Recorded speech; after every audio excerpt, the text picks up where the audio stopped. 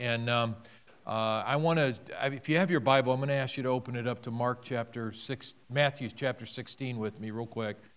And this is the passage that is a great revelation. Jesus asking the disciples, who do you say that I am? Who do men say that I am? And Jesus is asking this question. It's interesting, if you look at this in Matthew 16, verse 13, it says, and Jesus came into the district of Caesarea Philippi, and he asked his disciples, who do people say that the Son of Man is? And it's important where he's doing this at. Caesarea Philippi was a town that was a district that was dedicated to Caesar, to the Romans. And actually Herod, the king at that time, built a temple there to Caesar. You know, Herod was not a godly man, as you well know, and he had actually built a temple to the Caesars right there in Caesarea Philippi. And Jesus is asking his disciples, who do you say that I, the Son of Man, am? And I think there's a real significance to this, why he's asking them in this particular area. Not only was there a temple there, but just to kind of understand how the Rome is the primary rulership all the way from India to England. So the world that people would have known at that time is under Roman rule. When there was a problem in some districts, it might take them a year to get there. So they had this Roman army. They were tweaked and they were strong and they were capable of going in and just wiping out whole communities. And so they were vicious. The Romans were a vicious people, the way that they ruled, their torture that they did, public displays of torture. And so Jesus is right by Caesarea Philippi, this place that's dedicated to Caesar, and he asks his disciples, who do you guys say that I am? Who am I to you? And as we look on here, it says that, and they said, well, some say you're John the Baptist, and others say you're Elijah, and others say you're Jeremiah or one of the prophets. And he said to them, okay, so what do you guys say? What are you saying that I am? And Simon Peter replied, you are the Christ, the Son of the living God. So let's just kind of break that down for just a moment. Simon Peter replied, you are the Christ, the Messiah, the one that we have been looking for, the Christ. You're the Messiah, the Son of the living God. Now that, to say the Messiah would be one thing, but to say that you're the Son of the living God, that really steps beyond the boundaries of the Jewish mindset, okay? What Peter just said in the Jewish mindset would be blasphemy. What he just said, it would be blasphemy. I mean, he could be stoned for saying this. I mean, it's that strong of a statement, and would have been. Remember when Jesus said that he was the Son of God, they ran him out of the temple. I mean, they ran him out of the synagogue. They were ready to kill him. And so when you look at this and you see that Simon Peter said, you are the Christ, the Son of the living God. And then Jesus answered him and he said, blessed are you, Simon Bar-Jonah, for flesh and blood has not revealed this to you, but my Father who is in heaven.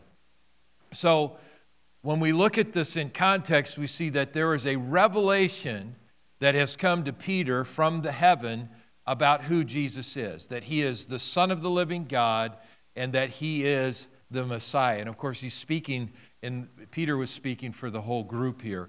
Now, I don't want to read on any further there because I just want to focus on that aspect of it, because today in our Apostles' Creed, we're up to the idea where we've done, I believe, in God the Father, creator of heaven and earth, and then we've talked about now in Jesus Christ, his only Son.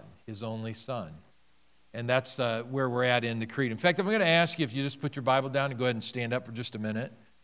And I'd like us to do the creed together if we could this morning, and I know we've got it up there. And we'll read it together. Ready? Read. I believe in God the Father Almighty, creator of heaven and earth, and in Jesus Christ, his only Son, our Lord. Hang on. Is it not on there?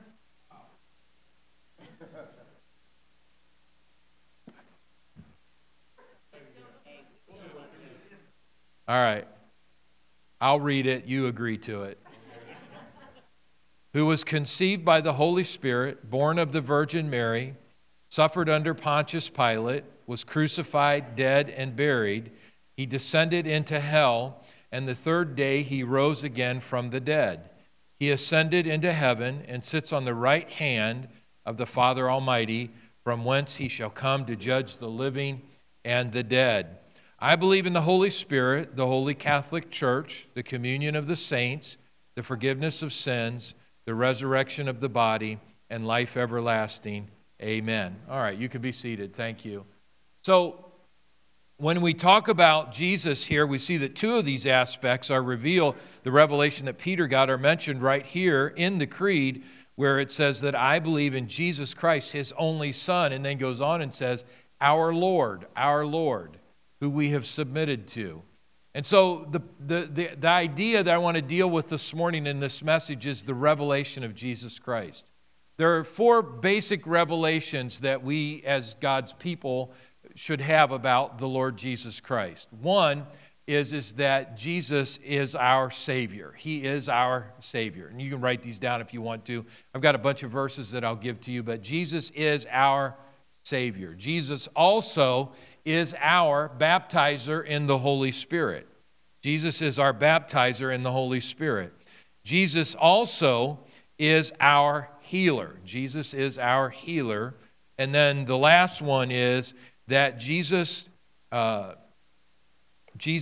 our soon and coming King. So those four things are revelations that we should have. Now, primarily in the church, what has happened is that through the years is we have focused on the idea that Jesus is our Savior, which he is our Savior.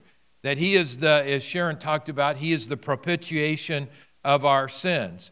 I love this quote I had found on talking about Jesus, that he is coexistent and co-eternal with the Father. He was conceived by the Holy Spirit, born of the Virgin Mary, took upon himself the form of man, bore our sins, carried our sorrows, and by the shedding of his precious blood upon the cross of Calvary, purchased redemption for all that would believe upon him. Can you say amen?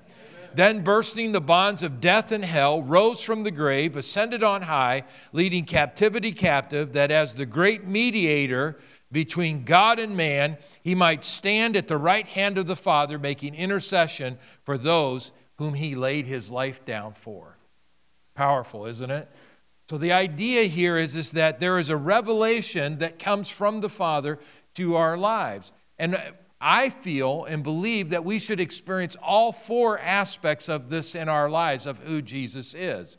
That he is not just our Savior, that he didn't just save us from sin and that we're hanging out until we can get into eternity, to cross the realm into heaven's eternity, but that Jesus is our Savior now, was, now, and will be, but he's also our baptizer in the Holy Spirit.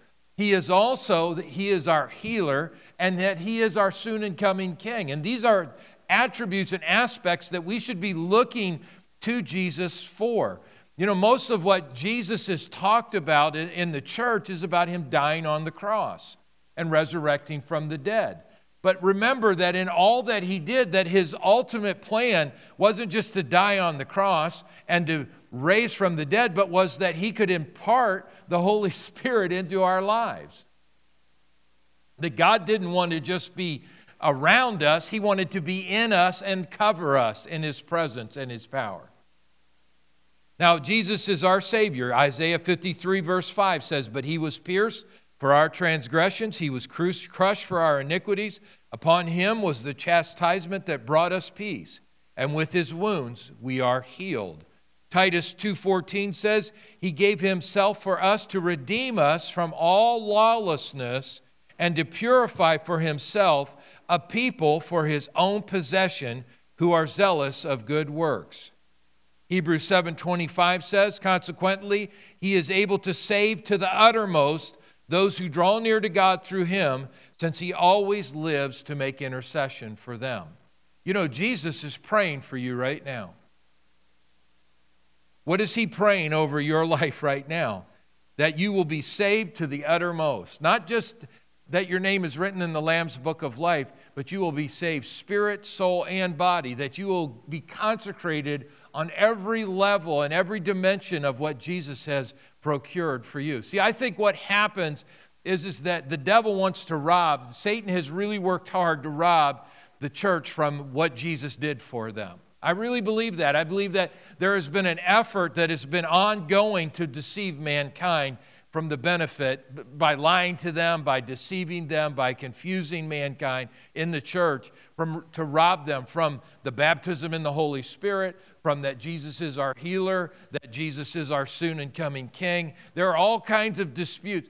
You know, when we talk about Jesus as our Savior, predominantly in the church, that's accepted across the board.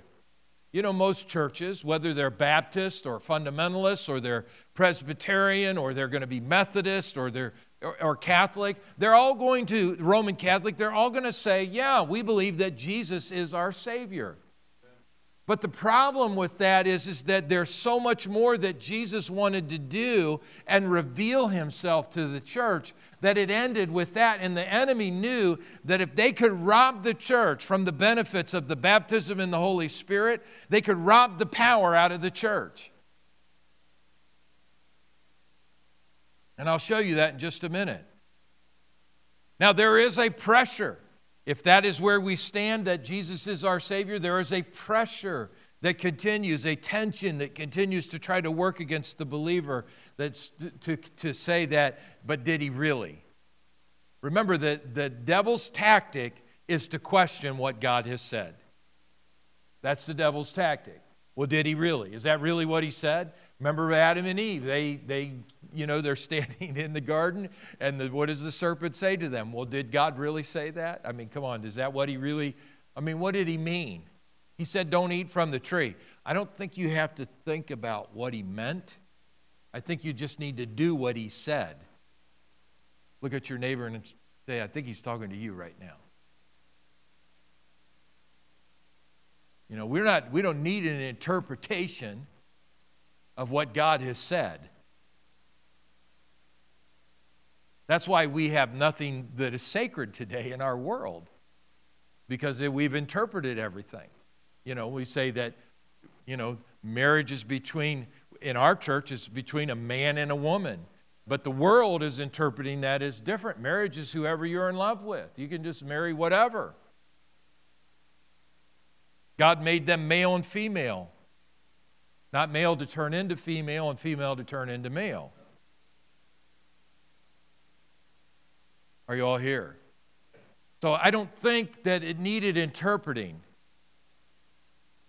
by the church or humanity to try to figure out. When God said, do not commit adultery, he didn't say, well, you try to figure out what adultery means, okay? You can put your own definition to what adultery is.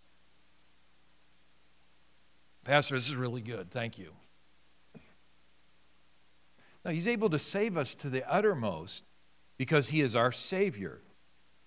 That's what he wants to do, that he wants to save you.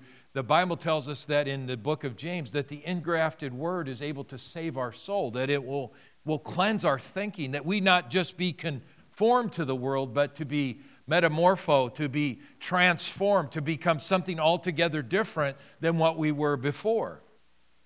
You didn't know me back before Jesus, but I can promise you I am altogether different than that guy.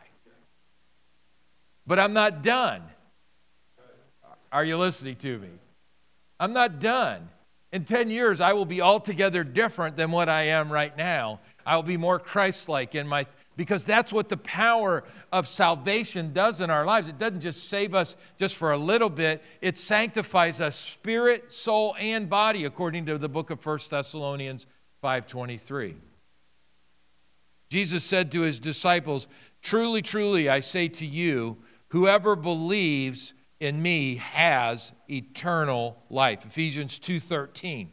But now in Christ Jesus, you who were once afar off have been brought near by the blood of Christ. That it is the blood of Christ that now gives us access to that great salvation that Jesus has provided for every one of us. Can you say amen? Amen. One of my favorite illustrations of what Jesus did for us is a story about a man that fell into a pit and tried to get out, could not get out. He was stuck in this pit and he could not get out. A Buddhist walked by and said to him, "Your pit is only a state of mind." A Hindu walked by and said, "The pit is for purging you and making you more perfect." Confucius said, "If you would have listened to me, you would never have fallen into that pit." A New Age person said, "Maybe you should network with some other pit dwellers." A self-pitying person said, "You haven't seen anything till you've seen my pit." The realist said, "Yeah, that's a pit." An idealist said, the world shouldn't have pits. An optimist said, things could be worse. A pessimist said, things will get worse. But Jesus, seeing the man in the pit, got down into the pit and lifted the man out of the pit. You know, it's easy for everybody to stand back. That's what Jesus, our Savior, did for us. He could have stood back and, pointed at us and say, "Well, you deserve to be in the pit. You should have been paying attention to where you were going. You shouldn't have, done what you've done." What Jesus did not spend any of his time doing that. He got down into the pit and lifted us up out of the pit. And aren't you glad for that? Because he's our Savior. Now look, there are levels of revelation that we all experience. And so you say, "Well, I already believe Jesus is my Savior." Can I just tell you that there are depths of revelation you have not gotten into yet in that area? There is so much more to know about that. So much more. Christ, according to Galatians 3:13, says, "Christ has redeemed us from the curse of the law, having become a curse for us. As it is written, cursed is anyone that hangs on the tree." That redemption, the curse that's broken.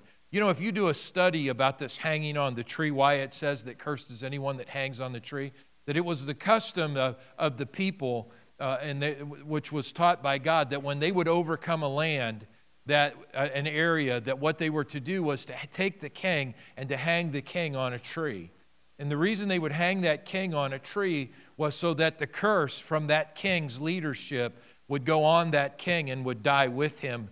So they would hang him on that tree. And here's how long they hung him on the tree: till sundown.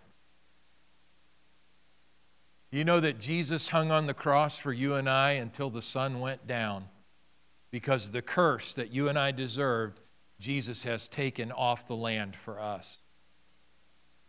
He's taken off the land for us. That we have the right to look at our land. Those of you that have gardens, you should be looking at those gardens and say, "This is a prosperous, overflowing, abundant garden," because Christ has redeemed. See, taking the curse off is taking it beyond just that you get to go to heaven. It begins to transcend into every aspect of your life. That you can look at your business and say, "Though my business is in the world, my business is not of the world. My business does not have the curse. My business has the blessing that God has decreed."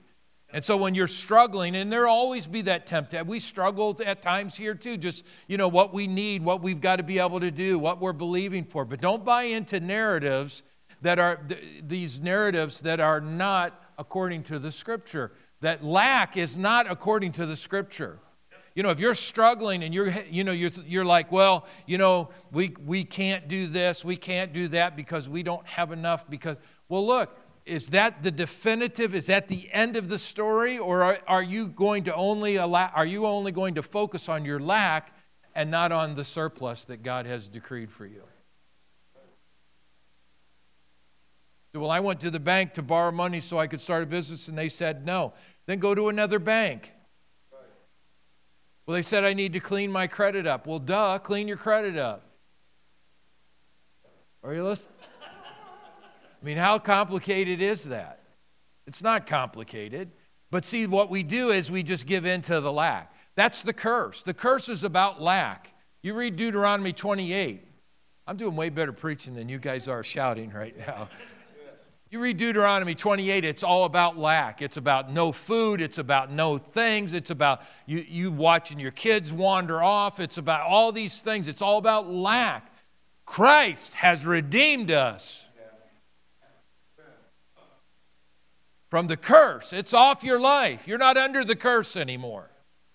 He redeemed us. So my point with this, though, was to say, look, there is revelation that you and I still need to grow into of this Christ, our Jesus, our Savior. That Jesus is my Savior. Jesus is also our baptizer in the Holy Spirit. John 14, 16 through 17. Jesus said, and I will ask the Father, He'll give you another helper that will be to be with you forever, even the Spirit of truth, whom the world cannot receive because it neither sees Him nor knows Him. You know Him, for He dwells with you, and He will be in you. So they knew the Holy Spirit was with them. They just knew the Holy Spirit was not in them. Acts 1:5. John baptized with water, but you will be baptized with the Holy Spirit not many days from now. Verse 8 says, but you shall receive power when the Holy Spirit has come upon you, and you will be my witnesses in Jerusalem and in all Judea and Samaria and to the end of the earth. Mark 1:8, I have baptized you with water, but He will baptize you. Jesus will baptize you with the Holy Spirit. Acts chapter 10, verses 44 through 46. While Peter was still saying these things, the Holy Spirit fell on all who heard the word, and the believers from among the circumcised who had come with Peter were amazed, because the gift of the Holy Spirit was poured out even on the Gentiles. Here's how they knew, for they were hearing them speaking in tongues and extolling God. Then Peter went on and declared that why should these not be permitted to be baptized? Acts 19:6. When Paul laid his hands on these people that believed in the Lord, the Holy Spirit came on them, and they began speaking in tongues and prophesying. Now, the thing with the baptism in the Holy Spirit, and this is where the confusion gets in, and it's on the issue of tongues. Because if we talked about that we're going to lay hands on you so that you would be baptized in the Holy Spirit, that you would get the power that Jesus purchased for you, and that it is Jesus that would baptize you in the power of the Holy Spirit, and we just left it at that, okay? And we just left it at that, then believers would not struggle with this. It would never have become an issue in the church. But what happened is that we somehow in the thinking, the issue became all about tongues. It became about, well, yeah, but you know, do I have to speak in tongues? Well, you don't have to do anything, all right? You don't have to do anything. But it does say in Acts chapter 2 that when they were baptized in the Holy Spirit, they began to speak in other tongues. What ends up happening to us in the way that we're taking the manifestation of the Holy Spirit and confusing it with receiving the Holy Spirit. You don't come to receive tongues, you come to receive power. Jesus didn't say, but you will receive tongues when the Spirit comes on you. He said, they didn't have a clue what was going on. I mean, you do understand that, right? They had no idea what was going on. Because what he had told them is in Acts 1:8, but you shall receive power when the Holy Spirit comes upon you, and you'll be my witnesses. So they just took it for what he said. It was by when the Spirit began to give them utterances. And remember, they weren't making up tongues. They weren't trying to make themselves speak in tongues. They didn't have people laying hands on them going, start saying these words and you'll speak in tongues. Are you all here? The Spirit gave them utterance. There was a voice that they were hearing coming from the inner witness of the Holy Spirit speaking these things, and they began to speak those utterances. So here's what I want you to do. Forget about the idea of tongues for right now and just begin to ask and seek being baptized in the Holy Spirit. Smith Wigglesworth, who besides Jesus probably raised more people from the dead, Wigglesworth was a powerful man of God. I mean, he was used mightily. He was a plumber. That was his education, okay? He was a plumber. But what happened is he started learning about healing and he gave his life to Christ. I mean, he was a mean plumber too. I mean, he gave his life to Christ, and I mean, it was a great transformation. He learned about healing, but he wanted the baptism in the Holy Spirit. But along the way, Wigglesworth got confused about the baptism in the Holy Spirit because his church background was Salvation Army. And so what he did is he started saying, I want to be able to speak in tongues. And so he started seeking tongues. And the Lord told him, and specifically, Smith, you're seeking the baptism in the Holy Spirit, not speaking in tongues. Stop seeking the speaking in tongues. That'll take care of itself. Just seek the baptism in the Holy Spirit. Can you say amen? See how much that would just take all the confusion out of it? But what we're doing, and especially in our Pentecostal churches, we've really made, I do believe everybody can speak. I absolutely believe it's God's will for you to speak in tongues. I have no doubt about that. That every believer can speak in tongues. It's God's plan.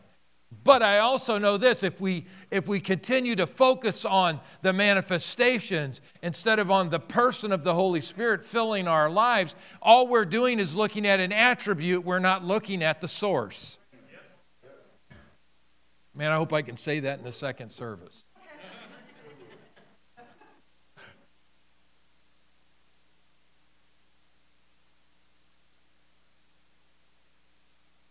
God wants you full of the Holy Spirit because that is and why? So that you can be a witness of His resurrection in this life. Not just so that you can sit at home and go, man, I'm full of power. I got power. Glory to God. I got power. I'm full of power. Hallelujah. Not just so you can sit around and speak in tongues, but so that you can manifest the works of the Holy Spirit in your life. You can manifest the works of the Spirit in praying for people and being used. When the disciples were pressured, and we don't have time to turn to this, but in Acts chapter 4, when the disciples were pressured, they asked the Lord, they said, Lord, stretch out your hand with signs and wonders through your holy child, Jesus, and do many signs and wonders and miracles. And the Bible says that these who had already been baptized in the Holy Spirit were refilled again with the Holy Spirit. And when they were filled with the Holy Spirit, they went out and spoke the word boldly and were used miraculously to touch and change people's lives. You say, well, Pastor, I was prayed for years ago to be filled with the Holy Spirit. And you know, I mean, that was like 20 years ago. And is that good enough? And the answer is no. Because you've leaked too much since then. We should be freshly baptized, and this is Jesus' plan for our lives, that we should be baptized in the power of the Holy Spirit on a daily basis, and that we are going forth in that power and demonstration of the Spirit. It changes the way that we deal with things when we walk with the power that we know that we have. We're much more bolder in circumstances. Much more bolder in circumstances. I'm going to run out of time here, but on this one. But listen, if you come up here today for prayer, for the baptism in the Holy Spirit, I want you just to lay aside the tongues issue for right now. I just want you to say, God, I want the fullness of the Spirit in my life. Fill me with the Holy Spirit. They did not go around praying for people to get tongues. And if you seek the manifestation, you will miss the source. The Holy Spirit is not tongues. The Holy Spirit gives you the ability to speak in tongues. But we don't worship tongues. Moving right along. Revelation. Jesus is our Savior. Jesus is our baptizer in the Holy Spirit. Jesus is our healer. Matthew 8:17, this was to fulfill what was spoken by the prophet Isaiah. He took our illnesses and He bore our diseases. It isn't any plainer than that, is it?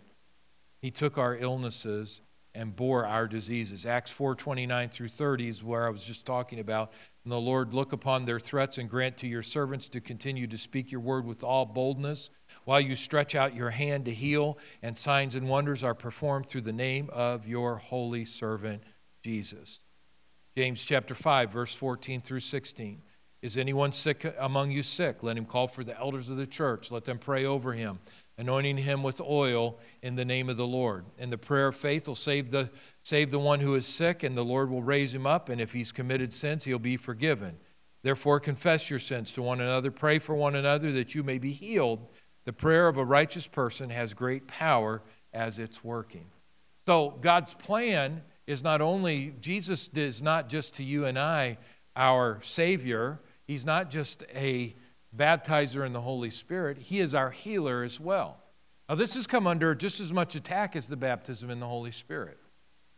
Because what happens is that we try to take our circumstantial evidence to define what healing is all about.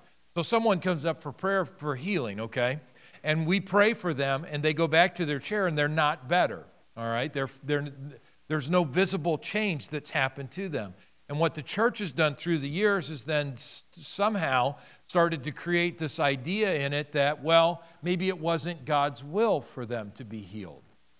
Because we did what God said. See how that is so contradictory. All right, we did what God said, but they didn't get healed. So God must have had a different plan than what he said. Well, do you hear how dumb that is? God isn't double-minded. I mean, you got to look at all Scripture. God says, look, I'm God, I change not. I'm God, I don't lie. It's impossible for God to lie. So what God is saying is, look, my plan is to heal you because that's what I've done. I've come and provided healing for the believer. Healing is just like salvation. You were healed through the cross of Calvary. You are healed because of what Jesus did for you, and you will be healed as you continue to appropriate the benefits of the covenant you have with God. We get in our mindset at times with healing that, well, healing is that we if God so chooses, like God has a healing button, and he pushes that button whenever he feels like healing somebody. But everybody else, he goes, no heal. No healing for you. Only for a few.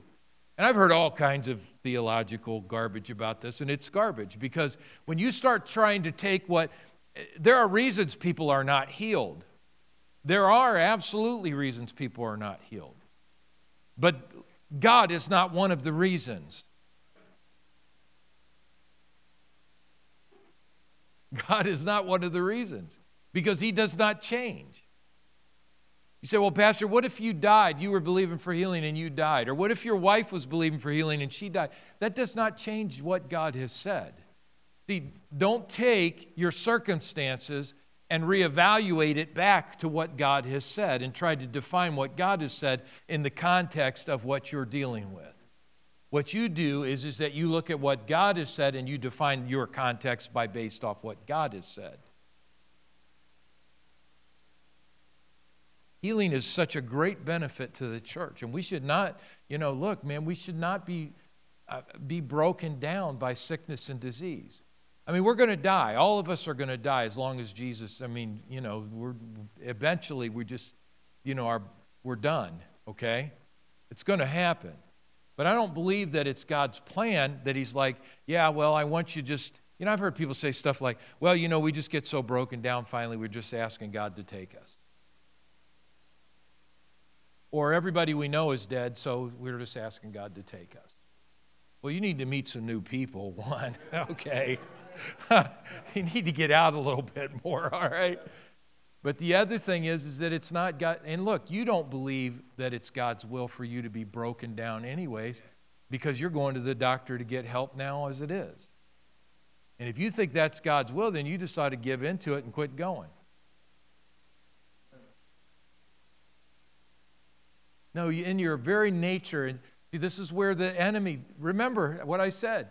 What does the devil do? He says, did God really say that? Is that what God meant by that? Well, Pastor, we know people that have gotten healed, but is it God's will to heal everyone? Well, look, I'm just telling you, there's places in the Bible that Jesus was in towns and he healed them all. He healed them all. Well, that must just be a special deal. Well, I don't have time. Like I said, I'm just kind of cutting through the surface of this and trying to put questions in your mind so you'll start studying your Bible. Or at least start asking people questions that know how to give the right answers. Amen. But Jesus was in a place, and there was the Bible tells us, this is in Mark, I think it's chapter, I think it's 4. Anyways, he's in this one building, and it says the power of the Lord was present to heal. He was teaching, and so if the power of the Lord was present to heal, there were sick people that were there. Nobody was getting healed. Nothing was happening. It wasn't until it wasn't until the 4 friends opened the roof of a house and dropped their sick friend down inside that anybody got healed. You know why no one got healed in that room? Because no one thought Jesus was a healer.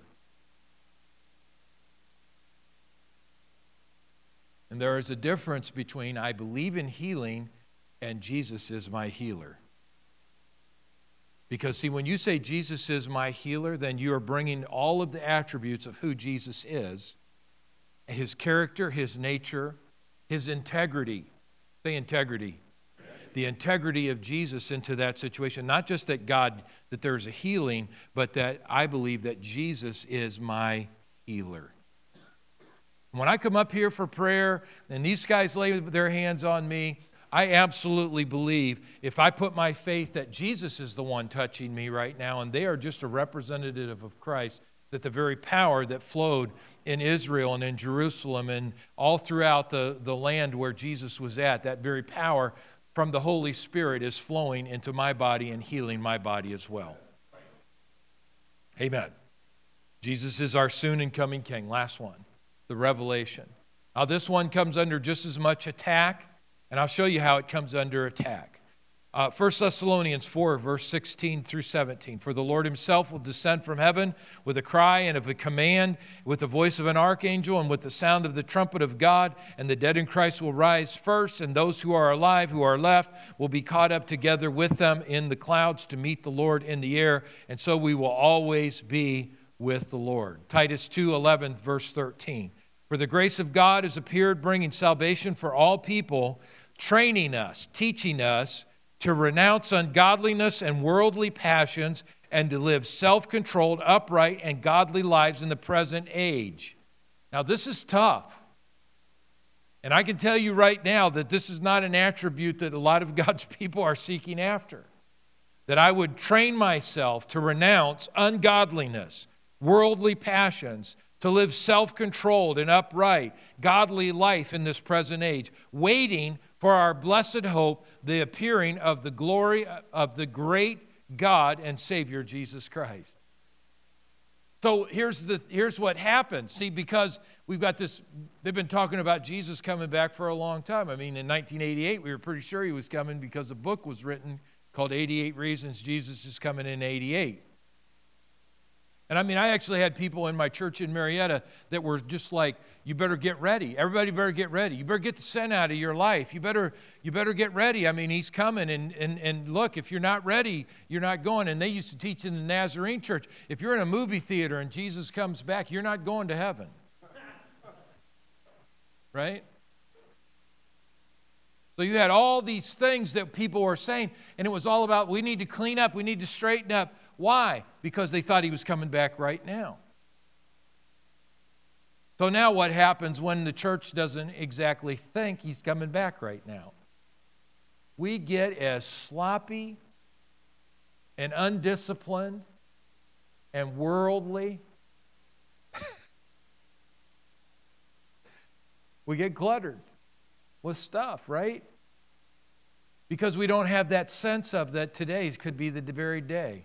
I mean, I doubt very seriously most of us got up this morning saying today could be the day the Lord could come. And I'll be in church, so I know I'll go. Right? No, we don't think that way. But the disciples are charged, and you and I as disciples are charged to be looking to Jesus as our soon and coming King. To live our lives in a revelation of understanding that the Lord's coming back. And he's coming back in the clouds, and there's going to be a trumpet. And by the time, look, if you didn't go when the trumpet went off, you're not going right now. You say, well, who's not going to go? Well, I don't really get to decide that. I can tell you people that didn't go, that when Jesus talked about it, and when he talked about the 10 virgins, he said there were 5 foolish and 5 wise. 5 had prepared, 5 were not prepared. 5 had determined to have enough to make it for the long haul, and 5 were not ready. And they said the Lord is coming, and when the time came, the master came and took the 5 that were ready, and the other 5 were out trying to find fuel for their fire. Look, I want to be on fire for the Lord Jesus Christ when he comes. I want to be focused on what Jesus has said. I appreciate all the things that we get to enjoy in this life, and thank God for them. I love to enjoy life just as much as anybody else, and I love to have fun, and I love to be a part of, of experience the joy and the peace and the power of the Holy Spirit that the Lord has declared in his word. But I also got to live my life recognizing that I can't be a garbage pail for everything that's going on in the world and letting junk in my life and somehow thinking that it will not mess me up. Watchman Nee, who, if you've ever read any of his books, God bless you. They're so long, and he wrote a book called The Spirit Man that is so long, and it's just over and over saying the same thing over until you're just like, please, can we move to the next subject? But one of the things that he talked about, which has really stuck with me, he said, you could take water and you can run it through a sink, and you could put your cup at the end of that drain, and you could drink the water out of that sink. And it would be just fine. It would be as long as the drain is clear. But you could throw garbage into that sink and let it set in that drain, and then run water through it and put your cup underneath that drain. And would you still drink that same water? Well, it depends how thirsty you are, I suppose. But the truth is, would we choose water that is pure, or would we choose water that is tainted by the garbage? See, what happens for the believer is that as they look for the revelation of that soon and coming King, Jesus Christ, it does something inside of us. It causes us to live our lives with an awareness that no matter what's going on around us, that there is going to be a point of time somewhere here where the dead in Christ are going to rise, and those who are alive and remain are out of here as well.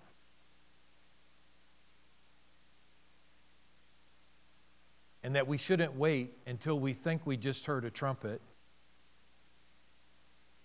to start straightening our lives out. And now we're back to Jesus, our Savior. Jesus, our Savior. Stand with me if you would.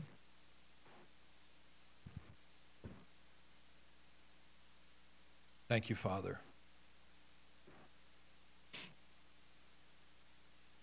Father, this morning, we are grateful. We just stand in gratitude. Your only Son that you sent to be our Savior, to be our baptizer in the Holy Spirit, to be our healer, and to be our soon and coming King. God, in our lives today, each of us listening to this message, we reflect into different aspects of our life. Where am I not allowing Jesus to be that in my life right now? Where am I not allowing him to be that?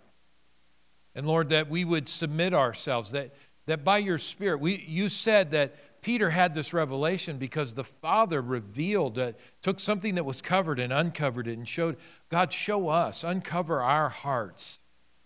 And show us, Lord God, where we're not walking in the fullness of what you have given for us and the benefits that you have procured for each and every one of us as believers.